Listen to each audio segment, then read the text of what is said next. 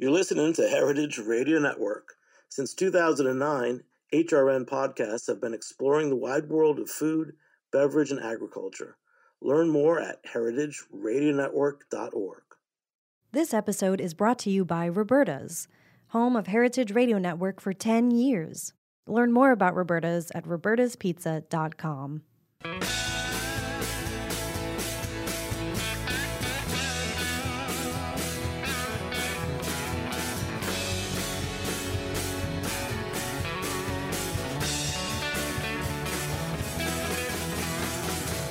Hey, welcome to Beer Sessions Radio on Heritage Radio Network.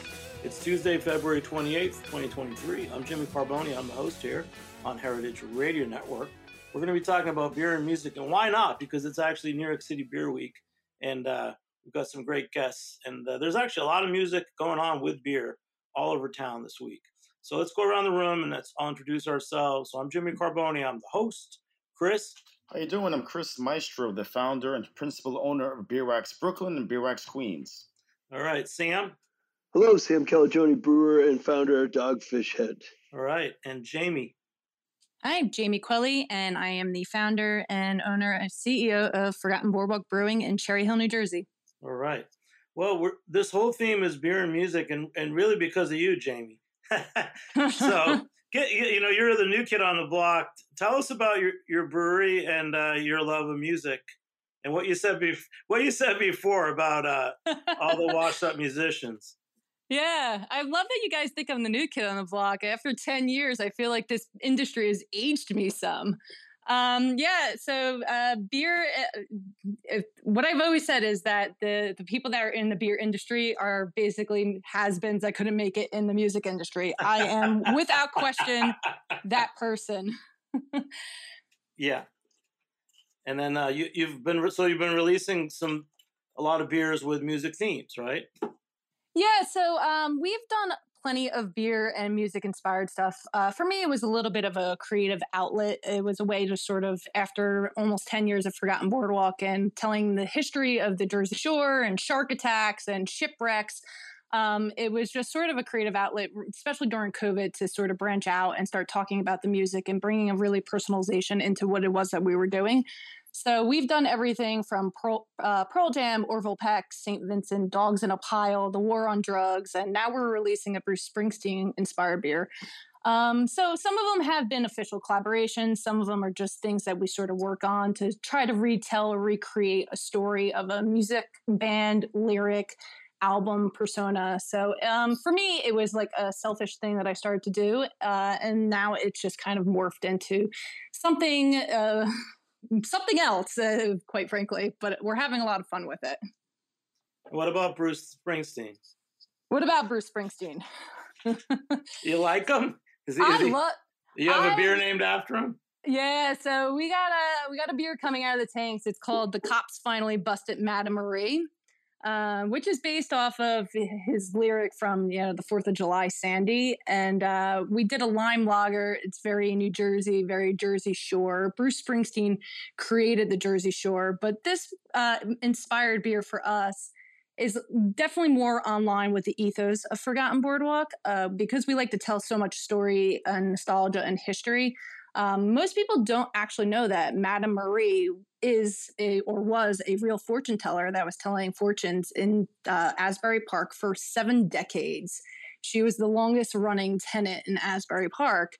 And that stand and booth is still there today. You could go and visit it. Her 2 granddaughters are now the clairvoyants in charge. So this entire beer was not just about Bruce for us. It was a little bit about, the shore, Asbury Park, the nostalgia, the history.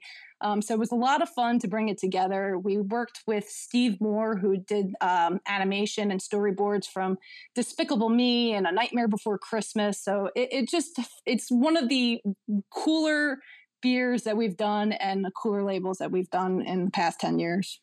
That's cool. Hey, so you're in Cherry Hill, New Jersey. Correct. And just quick backstory. How and why did you open a brewery? How and why I opened a brewery? Well, why is I think I got drunk one day, and it was probably at Sam Calagione's place. I'm teasing. And I thought it was a good idea. I was an avid home brewer with my best friend and my high school buddy he's now my best friend for 21 years. And Flying Fish Brewing, which was located right here in Cherry Hill, New Jersey. I'm in the exact same building that they vacated when they started to expand. So we saw the opportunity. This building was vacant for maybe like 6 or 7 months, and we decided to jump on it. Wow. Well, that's good. You got some good bones, right? Is that what you say? Yeah. The building has some like good energy. How's that? Yeah. Oh, great. And let's go down. We're going to go down the Jersey Shore. I never quite know where the Jersey Shore ends, but somehow you get into Delaware with Dogfish Head. Sam, let's hear about you and Dogfish Head and music. Yeah, well, I didn't get to start homebrew until later than Jamie did. Starting in high school is pretty inspiring. So I was a beer lover. I was saying earlier to Chris that I was born in Flushing, Queens, but my parents moved me out of New York City when I was a year and a half and grew up in Western Mass. And my dad was drinking, he was having Anchor Steam and Sam Adams Lager and Moosehead were the beers that I was stealing from him in high school, but I wasn't homebrewing in high school. And then graduated from college, moved back to New York City, and that's when I started homebrewing. Like within a year of moving out of college, and then a year and a half later, I opened Dogfish Head. It was the first brewery in the state of Delaware to open since Prohibition, and right from when we opened, we had the dubious distinction of being the smallest commercial brewery in America. For context, back then in '95, there was about 600 breweries in America, and there's about 10,000 now. And we always had a stage. We started in a brew pub, and our holy trinity was original beer, original food, original music. So right from the get-go, unlike a lot of other restaurants at the beach that had a lot of Jimmy Buffett cover bands and stuff, we were booking original only music, and sometimes it'd be local regional bands, but we've had everyone from the Strokes to Bela Fleck, Jonathan Richman, Japanese Breakfast, Chicano Batman, Deltron 3030, bunch of amazing bands grace our stage. And so music kind of is central to everything we do. For our mission, we're proud to be the official brewery of Record Store Day, and we've been at that for about 10 years and done collaborative beer and music projects with everyone from the Grateful Dead and Flaming Lips, Miles Davis's family, Pearl Jam, Deltron 3030, Guided by Voices. So yeah, that's been a big part of our brand's journey. Wow. Sam, pick one of those, music collaborations. Just let's dive into it. Was there an interesting one that you want to talk about, like the process? And was the beer influenced by the music, or is it more about the packaging and everything? I'd say beer influenced by music. Each project was kind of different. For example, I'll use the one with Wayne Coyne, who's still a buddy of mine from Flaming Lips, where we got on the phone and talked about the ingredients and the recipes and what, from a culinary perspective, he'd be interested in recipes. And then he wrote 4 songs where the ingredients, dragon fruit and yum yum fruit, were characters in the songs. So he created a 4-song EP with these original songs that spoke to kind of the beer recipe.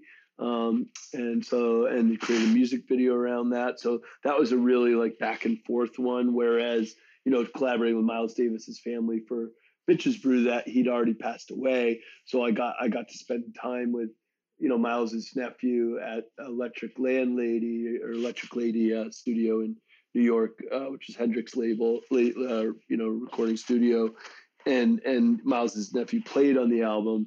It was Miles wasn't there himself to collaborate, but having the family members was pretty special. So each one's totally different, but that's two different genre of music examples. That's great. So you're not just one genre. No, and to Jamie's point, there's a failed musician in each of us, and yeah, I got me and Brian Selders, our longest tenured brewer. We have probably the finest beer geek hip hop band of our generation, called the Pain Relievers, and we put out 2 albums. We're also the only, beer geek hip hop band of our generation, but we're very proud of that as well. You definitely spiced up the show, Sam. Now, Chris, I'm back in New York City, so the coolest Japanese record bar in America. I appreciate Chris that. at Beer Wax. But tell us what you're doing for Beer Week tonight. Yeah, tonight it's kind of a change of pace. Typically, we spin, jazz, funk, soul, hip hop on vinyl at the bar. Tonight, it's usually a once a year tradition for Beer Week. We're doing metal vinyl night. So we have KCBC, Alewife, Fifth Hammer, and Return Brewing coming out. Folks from breweries will be spinning vinyl. Folks that don't know that this is happening will come in and maybe walk out, but that's okay. So, but it's something I look forward to. You don't usually have metal, right? No, very, very rarely. So, but I'm a metalhead by heart. I grew up in Flushing, Queens. It's funny to hear that Sam was born there. But I was actually a metalhead with a mullet when I was in my early teens. But then hip hop became my central focus, and that I kind of caught the bug of hip hop. And it's amazing that this is the 50th anniversary of hip hop. So much of what we do is really tethered to hip hop culture. And it's really how I have come into this whole thing. And the beer part came later in my mid 20s. Yeah. Hey, Jamie, you got some really cool beers coming out. I'm interested in your beers. Like, I saw that you do a cask program. There was one post about a best bitter. Mm-hmm. Yeah, we just did a bitter. Yeah. Forgotten Boardwalk has for the past 10 years very much tried to make a portfolio of beers. I know that there's an entire haze craze going on, and then we have the pastry stouts that kind of came in through. But we very much like to make very standard, very classic, true to style beers. And we started our 10 years ago with a First Frickin' Friday program, which we always had casks on, and we continue that to this day. So continue to do classic styles is super important for us. Yeah, keep going. First Frickin' Friday. That's the coolest thing I've heard in a long time. Thank you. I mean, New Jersey hasn't shut it down just yet, right? New Jersey and their beer laws. It's kind of like one of those ways that, like, for us at Forgotten Boardwalk to get people in the door. We're not really allowed in New Jersey to have very many special events. If I could have a stage in here and have bands in here, I would do it every single weekend. It would be a love of mine. But like First Frickin' Friday was one of those ways of like, how do we get people interested in beer and interested in the old style methods of serving beer? But then again, it also like has morphed into its own thing, is like, how many cookies can we shove in this beer? And I do allow my staff to sort of go and get crazy with the Firkins, because those are the types of beers that I'll never put out into like commercial distribution into like our couple states that we're in. So it's just a really, really cool program. Sometimes if we could get some food trucks in, or we blast some live concerts onto like the projection screens, we'll do that as well. So anything that we could do on First Frickin' Fridays, it's just a ton of fun to come out on that day. Sam, what do you think about putting cookies in beer? I'm pro cookies in beer, not on your websites. You gotta tell me more. Come on, Sam, you gotta roll with this one. Cookies and beer. Yeah, I mean, I'm trying to think of an early one that we did with cookies. No, I mean, we started like our first kind of dessert-inspired beer was '96. We did Immort Ale, which had maple syrup from my family's farm in Western Massachusetts, and sliced open, Madagascar vanilla beans. So it was a vanilla maple kind of sati, sort of a Scandinavian sati, a juniper berries kind of a sati meets the barley wine. So we've been having some fun with dessert-centric ingredients for over a quarter of a century now. That's great, Jamie. Sam's not going to stay that long, but do you have a question for him? I bet you do. I have a ton of questions for him, honestly, but I don't have all day. Let's go with it. You got time for it. Let's go. Oh man, so shit. I don't even know. You put me on the spot. Sam, I just want to say that you actually have been a huge influence on me and Forgotten Boardwalk throughout the years. I have actually met you a few times, and I remember coming down to you for every year for my business partner's birthday for Analog A Go-Go. And I remember you turned to me and you said something to the effect of, you just released Positive Contact, right? And it was in 6 bottles. And then inside there was a vinyl. And I feel like it was, God, who was the musician whose vinyl that you gave away? Do you remember? Yeah, it was Deltron 3030 and Del the Funky Homo Sapien and Dan the Automator. Dan the Automator. Yeah. Yeah. So I remember you turned to me and I bought a box of this and you said, I taped this all day yesterday. And I kind of smiled and I was like, you were like, yeah, we didn't really have a way to like tape these boxes together. So we were all hands on deck taping them together. And I think I remember that being the first time being like, I guess I'm going to be taping things for the rest of my life. And I bet you still are. I mean, they say, and Chris, I'm sure can speak to this too, but when you're an entrepreneur, you wear a lot of hats and some of them are cool, flamboyant hats and some of them are beat the shit like duct tape covered hard hats, Yeah, it was cool. And like everything that Forgotten Boardwalk sort of like you does at this point with like everything from the vinyl records to we do our own vinyl record show. Analog A Go-Go sort of influenced that. So like thanks for kind of paving the way and kicking some ass for younger brewers like me to come in and pretend we're cool. Oh, that's very kind, Jamie. And I know we each stand on different shoulders of different giants. So I think of, for me, Ken Grossman and Jim Cook and the beer writer Michael Jackson were sort of my touchstone. So thank you very much. You're very welcome. So I don't have a question for you. I just wanted to sort of like, gloat all over you. So that was amazing. Very kind. Now I know what was Analog A Go-Go, Sam.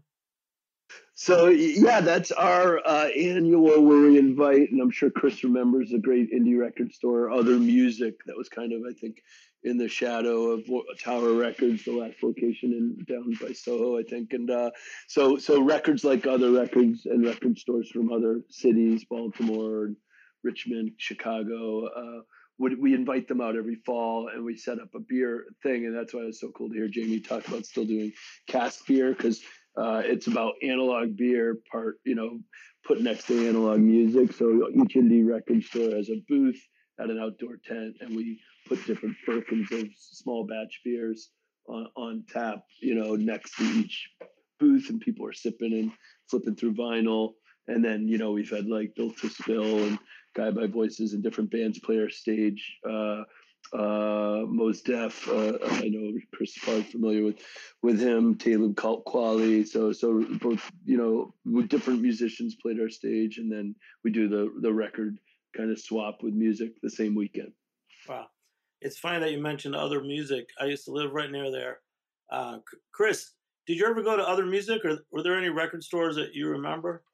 There's definitely a whole bunch of record stores that, obviously closed down, which is a big, reason why Record Store Day is so important, because so many great record stores closed down in New York City. But I'm off camera to do show and tell, because 90 Minute was a gateway beer in my 20s, which was many years ago.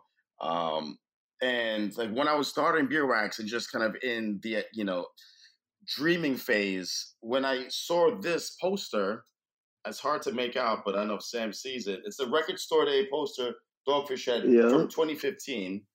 So this hung in my basement as I was getting everything ready to start Beer Wax, and I was reading your book and just knowing that someone in craft beer is also focused on trying to cultivate and keep this, record culture alive, was just a big deal and a huge inspiration for me. So I'm also giving you flowers as well. So thank you, Sam. Appreciate it. That's awesome, Christian. You pulled that up. That warmed my heart. The artist that did that was, I think, Mark Spusta did that. And I found him because he did one of my favorite Dinosaur Jr. record covers. And I was doing sales in Hawaii last week, and I was wearing a Dinosaur Jr. shirt.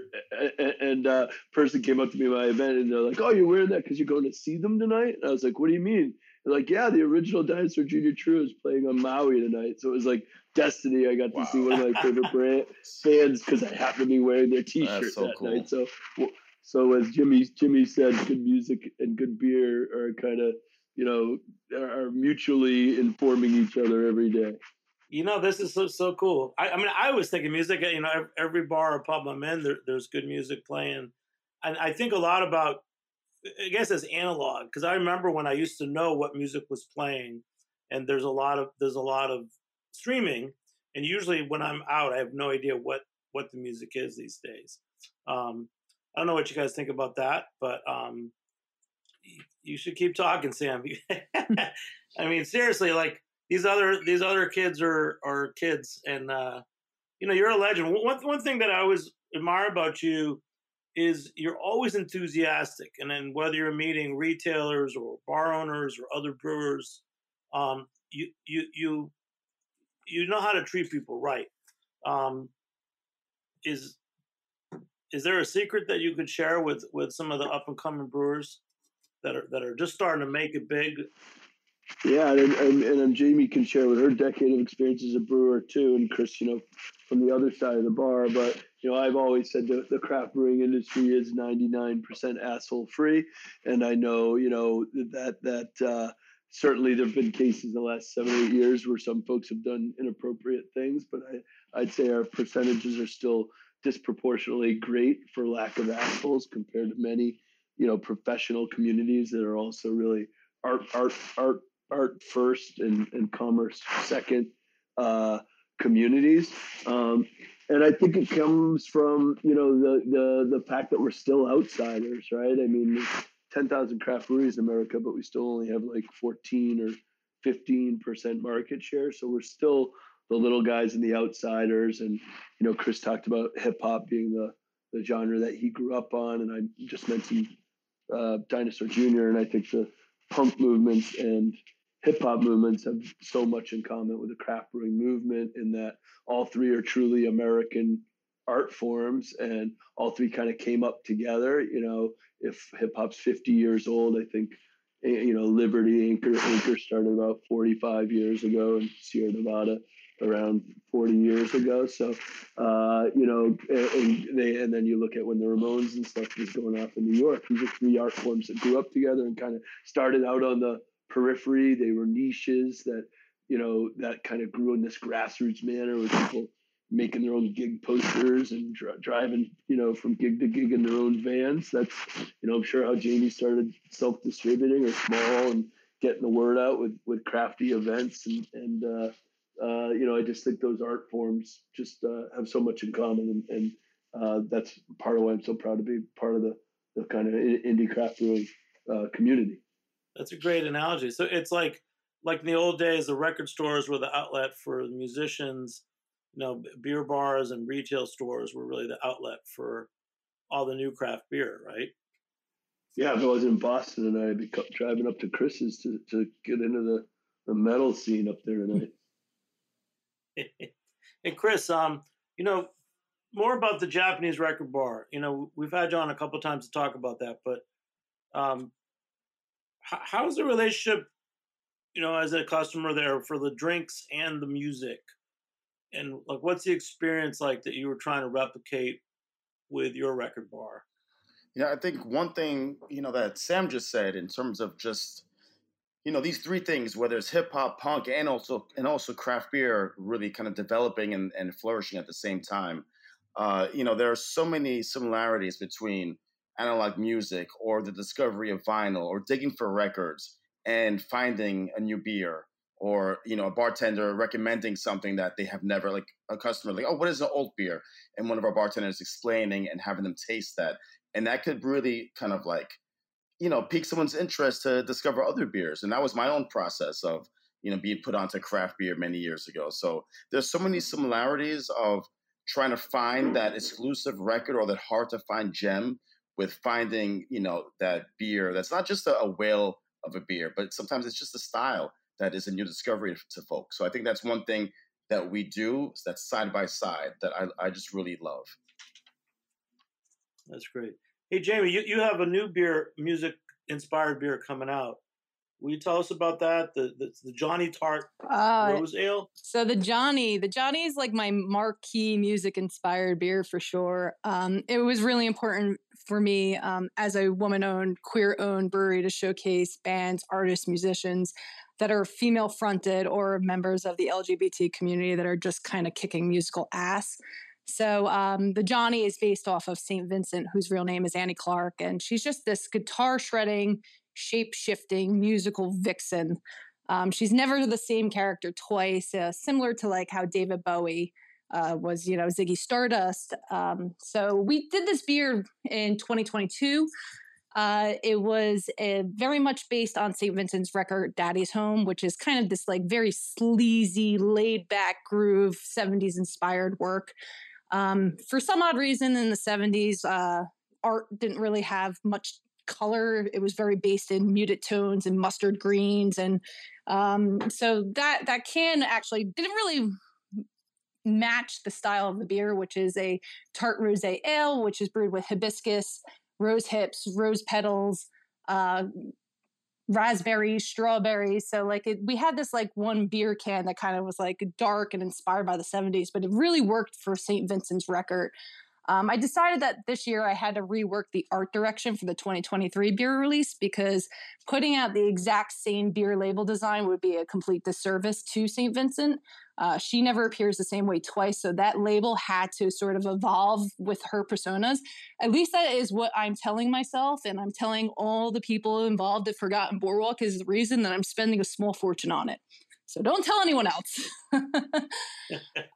So it's a really, really cool beer. The Johnny, we decided to name it the Johnny because she has this character on just about all of her records named John. And it was kind of like this moment to me. I was like, who the heck is John? And now we're into like character development upon character development upon character development. But the beer itself is delightful. And then like, I love that every year I can sort of like dive into her music and go back a record and I put it on and I spin it through and I have the beer and I'm like, all right, what do I want to say? What is she saying? And how do I redesign this can? So yeah, it's one of the more fun projects that I have. And I love that it's sort of an avant-garde beer just because she is herself just such an avant-garde persona.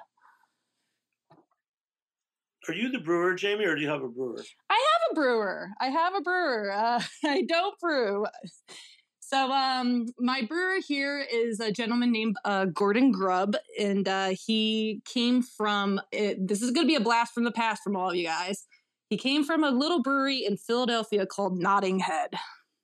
Oh, wow. So Gordon Grubb, I don't know how many World Beer Cup medals and GABF medals this gentleman has. He kind of created the Berliner Weiss style in Philadelphia. Like he made it a thing again in PA. So right around COVID time, there was a lot of shifting and he kind of came on board with us and he's been here for the past couple of years brewing for us.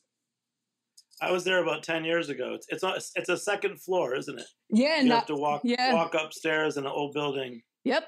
In Philly. Yeah. Oh, yeah. I've had the Berliner Weiss, too. Yeah, it's a very cool beer. I'm fortunate enough that he's actually brewing it here now at Forgotten Boardwalk, a very similar version of that Berliner Weiss. But like he was, Gordon is a part of that like first wave generation of brewers that like came out right around that time, like the Victories and like, and he's just such a cool, eccentric brewer also. And it goes really well and it bodes really well for us because I like classic style so much. So like, and so does he. So it's really easy for us to jive. So you're Cherry Hill. So that's really a Philly scene. We are definitely a Philly scene. So we're 7 miles outside of Philadelphia. So hop, skip, and a jump, really. Oh, yeah. Sam, just the last one with you, Philly. So you're, Delaware, Dogfish Head. How important was Philly for you as you were growing? Yeah, I mean, we would not be here today. Dogfish would have gone bankrupt. We opened in 95. I think we would have gone bankrupt in 99 or 2000 if it wasn't for Philly. Because while, we're lucky enough to be 2 hours, pickup truck, with my first delivery vehicle, 2-hour pickup truck drive from DC, Baltimore, Philly, 3.5 from Manhattan. So coming up in the 90s, we kind of were considered relatively local to all 4 of those cities before a ton of other breweries, open. But Philly was the only state that was COD, where the distributor had to pay you when you delivered the beer. And there was more than one occasion where like the bank was ready to call my loan unless I showed up at their door the next day with a check. So I would drive 3 pallets up to Philly, get a check, and come home, party with Gordo and Kurt and the gang at Nottingham. So definitely tell Gordo I said hello and come home. But yeah, Philly was super important to our trajectory as a brand. But all 4 of the cities we loved. We have a great love for, and being located in coastal Delaware, kind of in a radius near all of them, has been really important to our brand and our brewery. Jamie. Oh, Sam, I just wanted to tell you, I would tell Gordon that you said hello, but just be forewarned, he's still a grump. He was the grumpy brewer then, and I'm glad to hear he's the grumpy brewer now. He still has the nickname Gordo the Grump. Yeah. But he's like one of the 7 dwarfs. It's a kind-hearted sort of grumpiness. It really is. But every once in a while I look at him, I'm just like, what are you grouchy about, man? That's awesome. Sam, you know people. But back to Philly. So Philly Beer Week. So it's New York City Beer Week this week. I remember when that all started, and it had been inspired by Philly Beer Week. Do you have anything to say about Philly Beer Week, the early days, any great memories? Yeah, I remember being, I think, in the front room with Tom from Monks and Fergie. I was on the original founding board of the Philly Beer Week. Don Russell, who wrote as Joe Sixpack. I think Mark Edelson from Iron Hill was on that first board, and I just remember, us having pretty humble, aspirations for it, and then basically, inviting brewers from around the world to kind of drop their specialty beers in Philly on that day, and I think it really did. Philly was already a super cool food town, and because we kind of had the last era of some regional breweries, like you think of Ortlieb's or Yuengling, I think we had a special affinity for beers outside of Bud Miller and Coors, even in that era. So I think Philly was just uniquely positioned at that moment in time to be, to explode with not just breweries, but for the local residents coming out in droves to support, a themed week all around beer before that was a thing. And it's so cool to see that,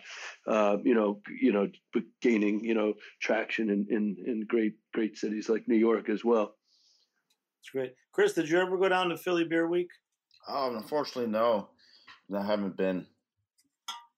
I went a couple times about 10 years ago, and I saw the great energy, and I remember that it really inspired some of the early folk for New York, at the time, New York Craft Beer Week.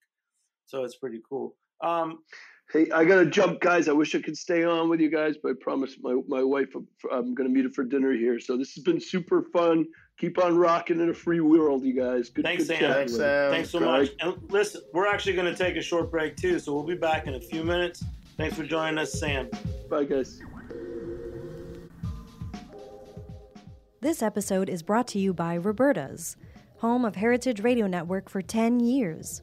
Roberta's was founded in Bushwick in 2008 and has become one of the most iconic restaurants in the country. HRN made its home inside of Roberta's in 2009, and together they have become part of the DIY fabric of the neighborhood. Roberta's, the pizza restaurant, is open for lunch and dinner 7 days a week and serves much more than just the famous wood-fired pizzas. Their team dreams up new salads, pastas, and sandwiches on the regular. Roberta's Tiki Bar is alive and well in the back garden, serving up frozen drinks in the summer and hot toddies in the winter. Stop by the bakery and takeout spot next door for fresh breads, sticky buns, and pizzas to go. But Roberta's also extends beyond Bushwick, with multiple locations in New York City and now in Los Angeles. You can also find their frozen pies in grocery stores around the country. The spirit of Roberta's, like Heritage Radio Network, is everywhere. Here's to many more years of pizza-powered radio. Learn more about Roberta's at robertaspizza.com. Hey, welcome back to Beer Sessions Radio on Heritage Radio Network. Join us, become a member at heritageradionetwork.org/donate. Wow, we're having the coolest Beer Week episode ever. Got Chris Maestro from Beer Wax and Jamie from Forgotten Boardwalk in Cherry Hill, New Jersey. And Sam Calagione was just on. How can you... Of course, we're talking music, and Sam from Dogfish Head comes on, and we learned a lot about him. Jamie, I want you to tell us about Sam and music and Analog Go-Go and how that inspired you. Yeah. So, and I was only partially kidding when I was like drunk one day at Sam Calagiovan's brewery, and I was just like, you know what, this is really great. I get to like drink beer and like shop vinyls, and like I like declared it, and I was like, and so let it be written. It's a great idea. A record store sale at a brewery with beers. Yeah, right? And we do that. We do a pop-up shop here once a year. We my friends run the Asbury Park Punk Rock Flea Market, which is obviously in Asbury Park, but we are approximately an hour away from there. So I called them up. I was like, you have any interest in coming and doing this in the wintertime down at Forgotten Boardwalk? Every year we do this event. It's called the Spice of Life, and we try to celebrate and bring in as much things that make life worth living. And for me, one of those things is actually music. But my business partner, Seth, he actually donated his kidney successfully to his mother about 17 years ago. So we do this Spice of Life event with the beer, with the pop-up record shop, in support of raising awareness for organ donation on top of it. And we donate a whole ton of money to the National Kidney Foundation and the Gift of Life program.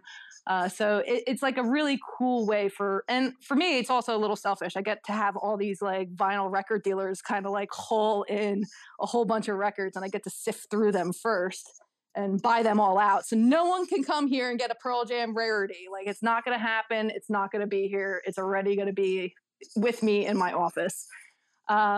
But Sam was doing all these like just really great things, and like Dogfish Head was doing all these really great things. And for me, from New Jersey, it wasn't that far to hop in a car and then travel down to Dogfish Head and like spend the weekend right next to the brew pub at that little motel that's right there. Have good food, have good drinks, have the beach right there. And it was just something that I wanted to take. It was an ethos about that event that I took very much to heart and brought with me to Forgotten Boardwalk. And we are like the music brewery now. We're the only people that are sort of doing it. And it's just a ton of fun. Wow, we definitely got to go there. And then, so you tell us where you're selling. You're selling in New Jersey and Pennsylvania? Yeah, so we go from tip to tip self-distribution in New Jersey. We go from Bergen County all the way down to Cape May County. And we launched into PA, but we backed out of the market a couple years back just because the demand for the New Jersey side got a little too high for us. And we couldn't really supply enough. So we're now going right back into the PA market space, which we're excited about. We're excited to be one of the breweries taking on some expansions this year. So you'll be able to find us in Philadelphia and all the suburbs again. Oh, that's good. And then what about music shows and things? I mean, do you go out and get involved in marketing with indie music events? Not too much. I mean, so my friends who do the punk rock flea market every once in a while have some like indie shows that they're doing. We did a beer with this really great up and coming band in the New Jersey indie scene. They're called Dogs in a Pile, and like they are the second coming of Phish. I know that's a big statement, but they just like wail. They're so good. They're like 6 Berkeley kids that live in New Jersey who like just are so proficient at their instruments. So we try to support them a lot in the indie music scene. So every time that they come and they do a show, whether it's at the Stone Pony or at Salty's Beach Bar, they got an opportunity to play at See Her Now with a ton of like great acts last year. So every time they come around, we try to put the beer back out to sort of like shout about it. I always say like, you know, beer and music, especially with us, you know, we're a great way of kind of promoting music as well. You know, it's cool because we could get musicians such as Dogs in a Pile on a shelf, right? And I know that doesn't sound all that wild, but think about it this way. Dogs in a Pile is a small little indie band who probably doesn't really have a physical presence in terms of like output, right? The one nice thing about beer is it's still analog, and you can't stream it, you can't download it, and if the metaverse just stays away from it, it's still going to be cool for years, right? And you're not going to you can, what is it called? 3D print You can't 3D print it. It's not going to be good. So we still have this like really great way of like, it has to be on a physical shelf. And there's still that discovery. So what we love the most about at least what Dogs in a Pile is that we get to like put their songs on our cans and get it onto a physical shelf. And people who are fans of Forgotten Boardwalk are now like clicking into their music and like really, really being involved in the visual of the band, which, you know, for me growing up was really important. That's why we love music so much. We got to go and like pick up vinyl records and like see them and see what the band looked like. And now it's all digital. All right. What the one title that stood out for me of your beers, the best bitter says, I don't like Mondays. I hate Mondays. I hate Mondays. Oh man, that is actually 100% a staff name. My names for the beers are generally like much longer, like what the butler saw. But the staff named the beer I Hate Mondays. And then they have another one that they want to name Dad Jokes. So I just let them have it. It makes them so happy to make small batch beers and like name them whatever the heck they want to. Wow. And so in New Jersey, so I can go to your brewery and can I get a pint of beer? Can I get beer to go? What can I actually buy in New Jersey in a craft brewery these days? Yeah, it's not that restrictive, fortunately. There's other areas in which New Jersey is way more restrictive in terms of music and events and trivia and bingo. So ways that we could draw guests in are like generally the more restrictive things that New Jersey puts regulations onto for some odd reason. But in terms of like pints, there's really, you know, no limit except for the limit that like we sort of self-imposed, you know, for your own safety. And then to go, I think it's a keg. So you're allowed to take home 7 cases of beer, which, you know, I never really had that problem where someone came in and we're just like, you know what I need? So, oh, wow. Yeah. And so we're allowed to sell a lot of the beer. We have a great little tap room here. It has, you know, 2 skee-ball machines, some vintage palm reading games that you would find back in the turn of the century. So it's pretty cool. We tried to steer away from being too digital. So we don't have a ton of TVs up, and we're not really the sports bar. So we are the very analog spot to come and hang. That's cool. I like to go out and drink and talk, not have to watch TV all the time. Yeah, you can do that at home, right? We all did that for all of 2020. Yeah. Oh, yeah. Well, Chris, so beer and music, let's bring it all together, because your last name is Maestro, but you are the maestro. You've really grown a lot, and you know, you've got 2 beer waxes in New York City. I can't believe that Sam Calagione was born right near you. I had no idea. That this is a revelation to me too. Love That's it. why he's on the show. He wanted to tell us that. No, that's great. I don't think he's ever said he was from Queens. I've read his books before, and I never knew that. So that's incredible to find out today. And to be on this podcast with Jamie. Jamie, you're inspiring. Your journey is very inspiring. And I love the passion for music and everything you've done. Definitely. Oh, yeah. Well, Chris, how about just, we don't have that much time. Tell us about tonight again. So some of the characters that are going to be, I love Beer Week, and I just love what you do at Beer Wax. So Thank DJ you. Dirty Santa. Yes, he is. Tell us some of the names of the people playing, because I know who DJ Dirty Santa is. Yeah, a lot of people know. Pat's been in the industry for a while. He's now with Alewife.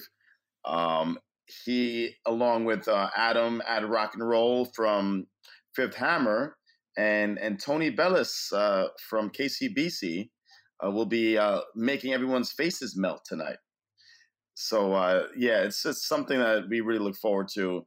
The tone of the whole bar is just electric.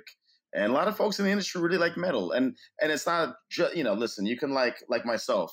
I actually always do a video playing some kind of Metallica song, or I think I did also Black Sabbath one year, leading up to this big event. But this year, I was able to rope in my daughter, who's 10, to play drums. So we played Am I Evil by Metallica and posted it to kind of just hype up this event tonight. We can't wait. We have another event on Thursday with Aurora, and we had a big kickoff event on Friday. So, New York City Beer Week really is like the bring us back to life after Dry January week.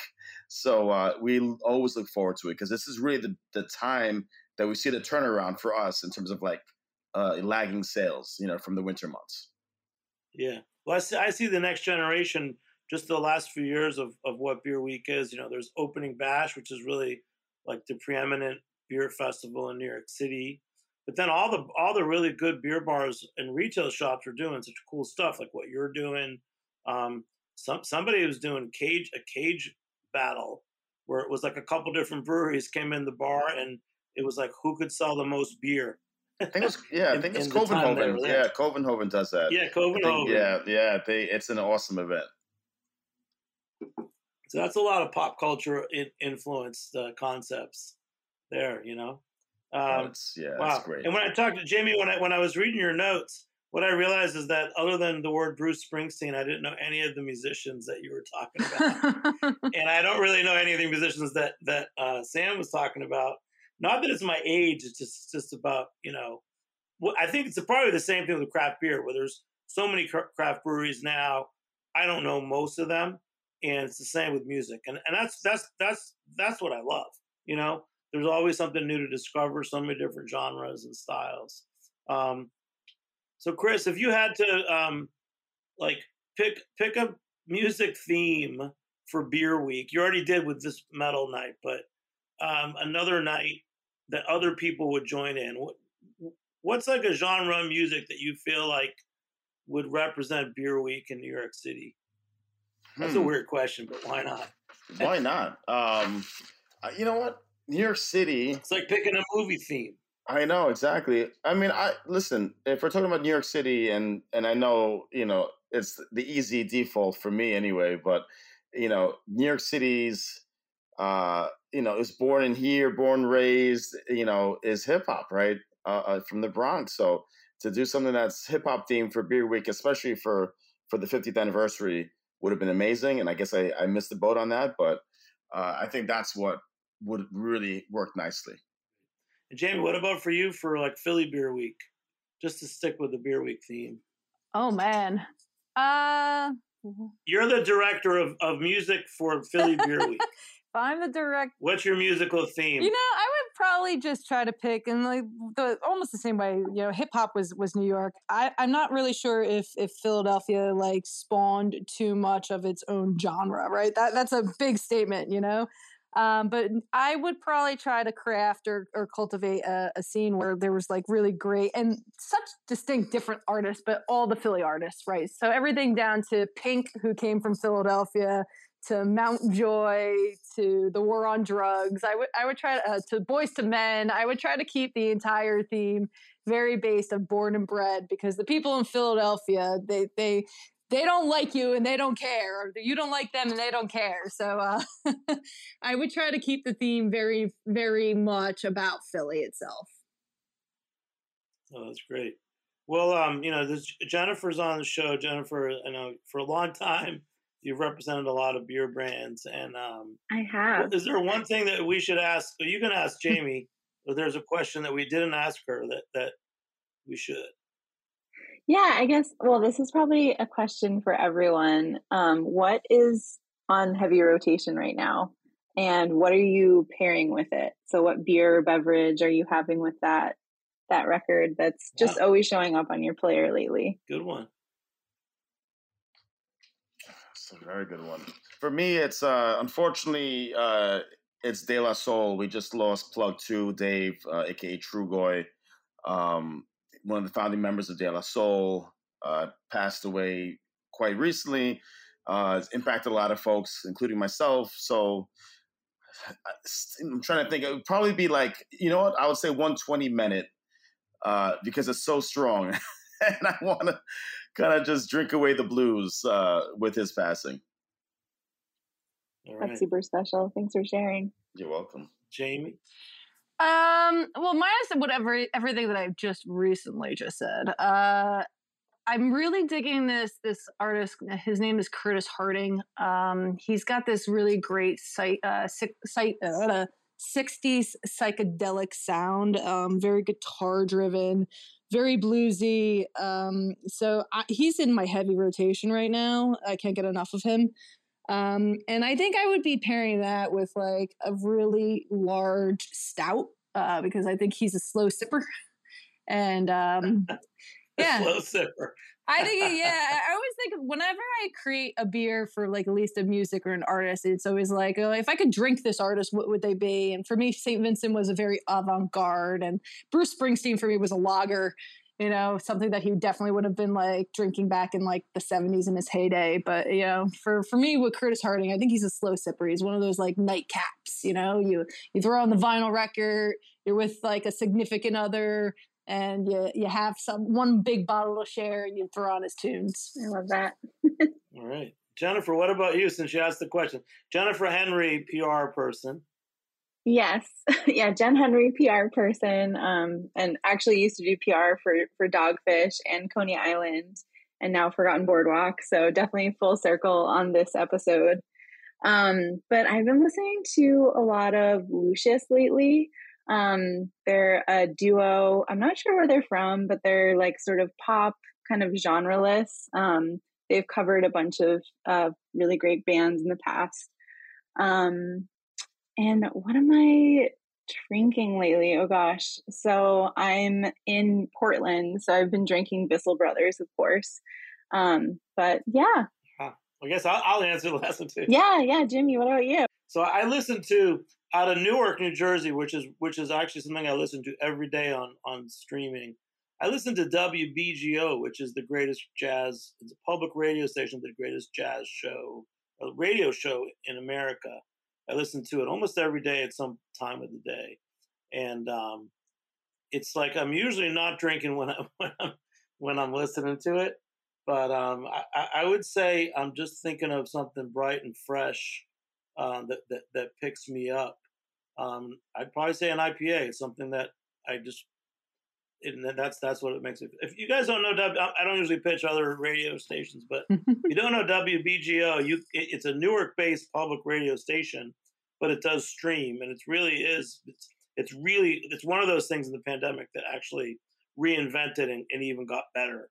And if you ever just want everything from Latin jazz to just favorites, and it's got really cool R&B on the weekends and gospel music. So. I can't think of a better radio station to plug, and that would be a cool one to figure out what we should drink when we listen to WBGO. But everyone's going to think I'm crazy, but that's what I listen to. So, you guys, Jennifer, thanks for organizing the show. Jamie, such a pleasure to meet you and to learn about your brewery. And Chris Maestro, my friend, Beer Wax brother, go have some fun with DJ Dirty Santa tonight. I definitely will. Thanks for everything. All right.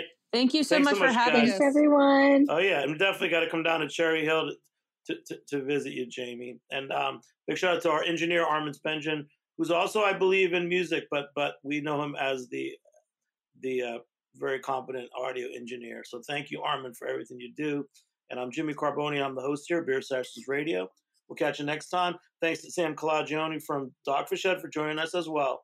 See you next time on Beer Sessions Radio. All right. Beer Sessions Radio is powered by Simplecast. Thanks for listening to Heritage Radio Network. Food radio supported by you. Keep in touch at heritageradionetwork.org/subscribe.